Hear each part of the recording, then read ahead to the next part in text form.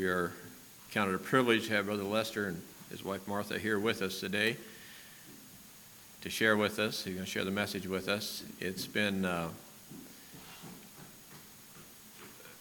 several years since he's been here to teach Bible school, so it was really good to see have their presence over there when Bible school started. I always appreciated his enthusiasm for the work and for sharing. And it's good to, after a couple of years in Guatemala, I believe, to have them back here again.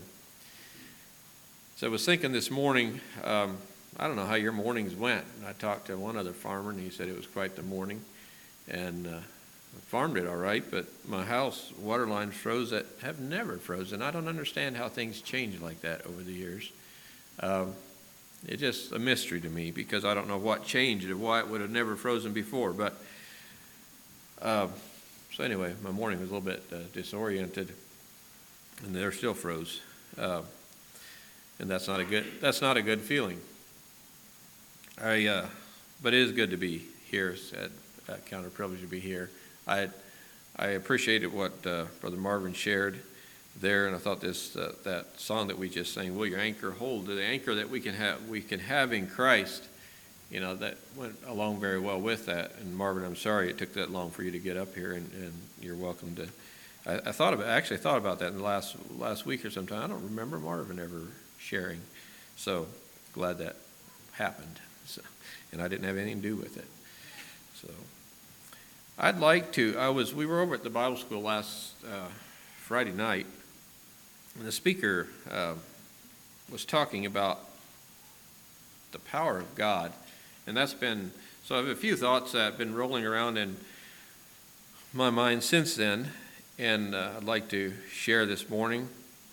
And thinking of the power of God, the promise, if we go back to from the very beginning, the promises that God made to his people, that he's going to send his son, a Redeemer.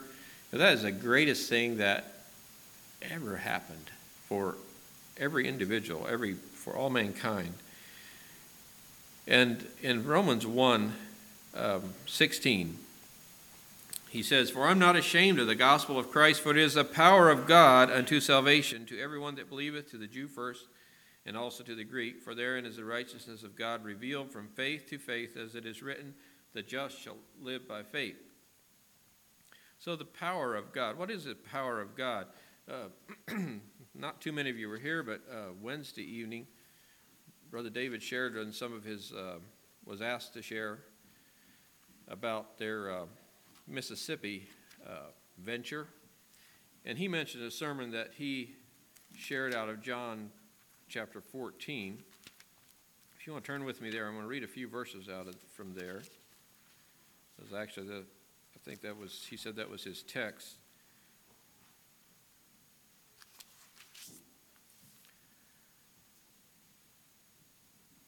And here, maybe I'll break in there at verse 6 in John 14, verse 6. It says, "If ye had known me, ye should have known my Father also, and from henceforth ye know him and have seen him. Philip saith unto him, The Lord, show us the Father, and it sufficeth us. Jesus saith unto him, Have I been so long time with you, and yet hast thou not known me, Philip? He that hath seen me hath seen the Father. How sayest thou then, Show us the Father? Believest thou not that I am in the Father, and the Father in me? The words that I speak unto you, I speak not of myself, but the Father that dwelleth in me, he doeth the works. Believe me that I am in the Father, and the Father in me. Or else believe me for the very work's sake. Verily, verily, I say unto you, he that believeth on me, the works that I do shall he do also, and greater works than these shall he do, because I go unto my Father."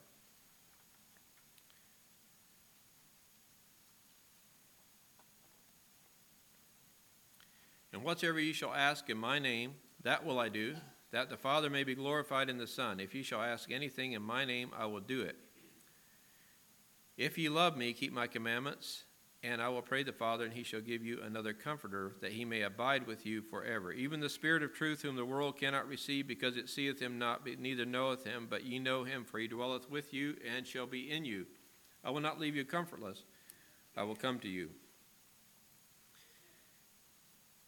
So he says here that in verse 12, he says, Verily, verily, I say unto you, he that believeth on me, the works that I do shall he do also, and greater works. So we think of the greater works than these shall he do, because I go unto my Father. So he goes into his Father, because if when Christ was here on this earth, they had Christ with them, but they didn't have the Spirit. They didn't have the indwelling of the Spirit. So Christ says, I'm going to go back. I'm going to send you a comforter. And I believe that's part of what he's saying there. I'm not sure where David's message went on this. I'd be interested in knowing there. But I think he's saying that I'm going to send you a comforter, the Spirit. He says in verse 15, I will pray the Father, and he shall give you another comforter, that he may abide with you forever, even the Spirit of truth, whom the world cannot receive, because it seeth him not. So that is the power of the gospel. That is a power that, as believers, it's not this simple, I've accepted Christ, and praise the Lord, and we go on and nothing changes. There's something that changes when Christ comes into our lives. When there should be that's what happened when Saul met, when that great light hit Saul. There was a change.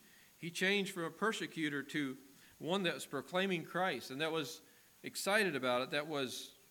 He was filled. He was on fire for God. And I think I'm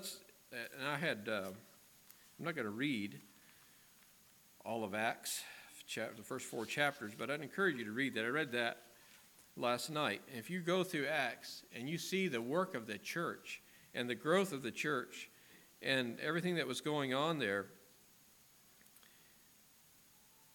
you have in chapter 5, verse 12, it says, And by the hands of the apostles were many signs and wonders wrought among the people, and they were all with one accord in Solomon's porch, and of the rest durst no man join himself to them, but the people magnified them.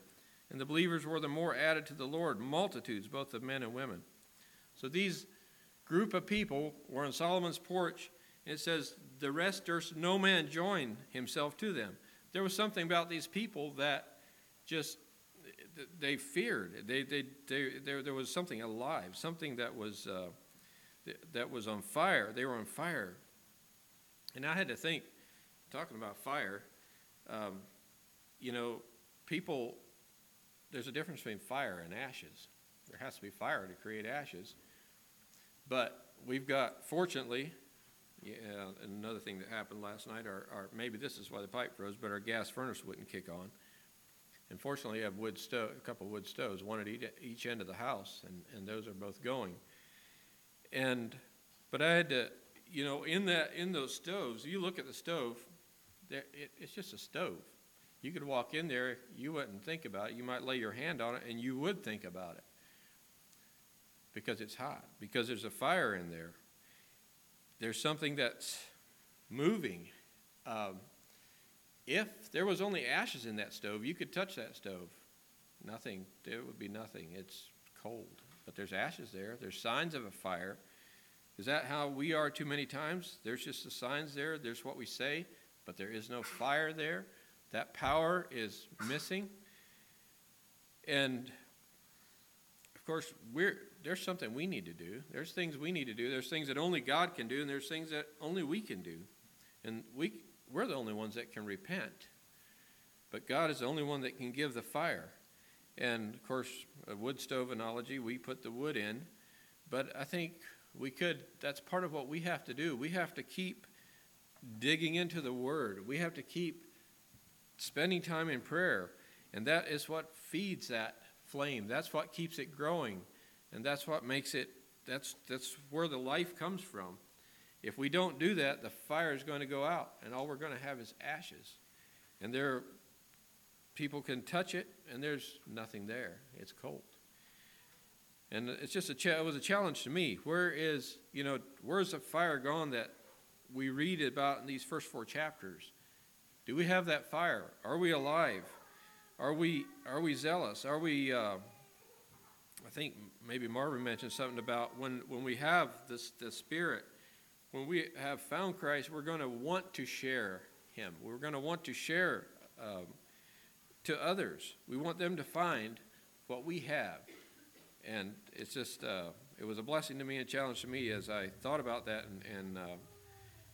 and studied. And I just encourage you, when you get a chance, read the first 5 chapters of Acts and look at the early church and how they progressed and how it moved.